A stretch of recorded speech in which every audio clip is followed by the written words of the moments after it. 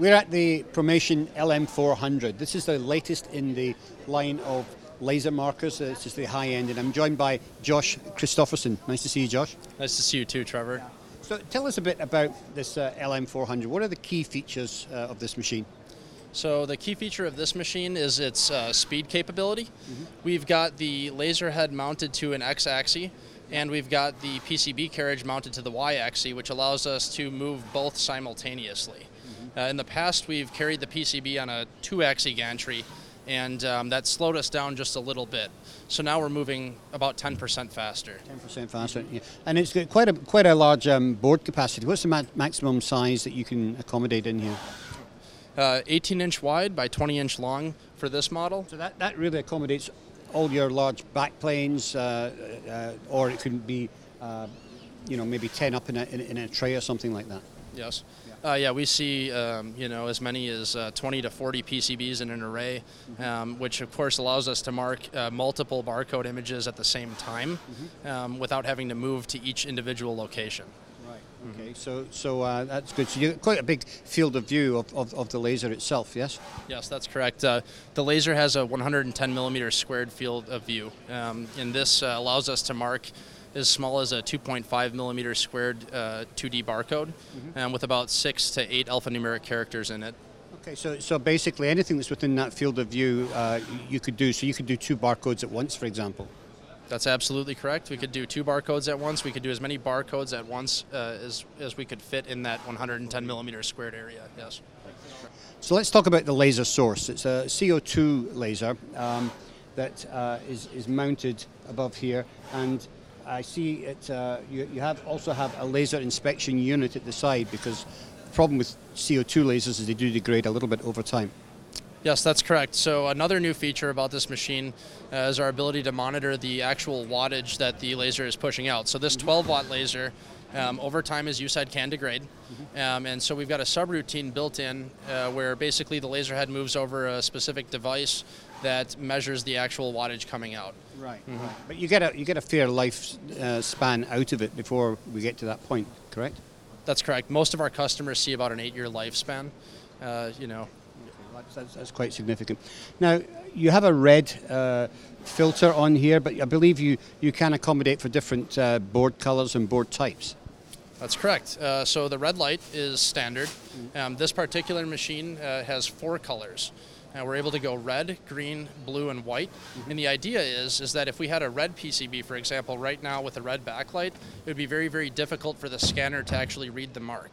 Right. What it would see would be basically like a white blur. So selecting one of the other colors allows us to neutralize that issue that we're having with contrast. That's the idea. Okay. So what sort of cycle time do we get? Cycle time is, of course, relative to the process. At the base level, it takes on average about a second to just under 1 second to move and then mark a location.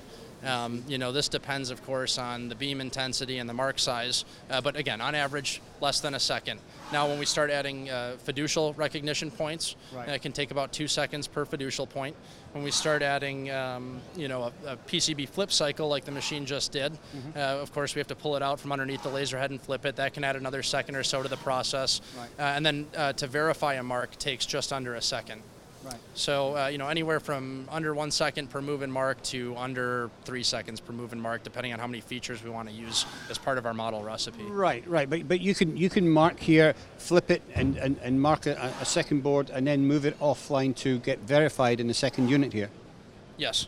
Another new product that we're showing this year is our automatic scanning conveyor, which we've paired with this machine.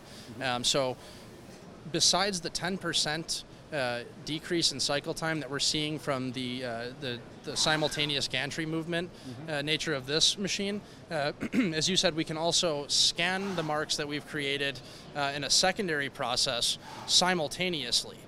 So this machine, in this case, would be dedicated to the marking process, as I said before, taking just under 1 second, whereas the machine downstream from it can scan the top and the bottom side without needing to flip the board, and each one of those locations takes under a second. So now you're getting, 50% decrease in cycle time, still only using 1 laser marker.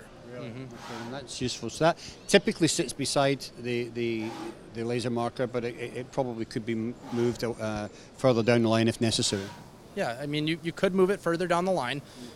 Part of the nature of what we're doing here, though, is that we want to be able to capture that information as soon as possible, send it, to a factory MES, for example, but also validate that the mark is of a good quality. This machine actually features a scanner that's capable of grading the mark, which I know is important to some of our customers. And it's also, important information to be storing on the factory server so that they can ensure that their products out in the field are going to be able to be read years down the line if need be. Right. Okay, great. So I noticed you've got quite an elaborate software interface here. Tell us some of the features of that. Yeah, the software interface is great. With this software interface, we have access to many variables that we can use to create our data string. So people always ask me, how do we generate the barcode? Is that something that our factory server has to supply your machine? The answer is yes and no. You don't have to supply that information. You can if you would like to, if that's the preferred way to handle it. However, we can create just about any combination of variables that you would need to create a unique identifier for just about any product. And not to go on forever, but basically you've got several indexing counters. Time date stamps are very big. Variables that allow us to copy codes or portions of codes and apply them as text maybe, human legible items, things like that. I know for bottom side marking when we flip, it's very important that we don't index the counter. If we're copying a mark from the top side, we need it to be identical on the bottom side of the same PCB. Right. So we've got variables that handle that. And then we're also able to make adjustments to indexing algorithms. So for example, if you want to count hexadecimal or in an alphanumeric fashion, at the time of order, we would want to understand that, but we can create variables that allow you to do that as well. Right. Well, very flexible machine. Josh, I want to thank you for showing that to us today. Of course. Thank you for your time, and I'm glad you enjoyed it.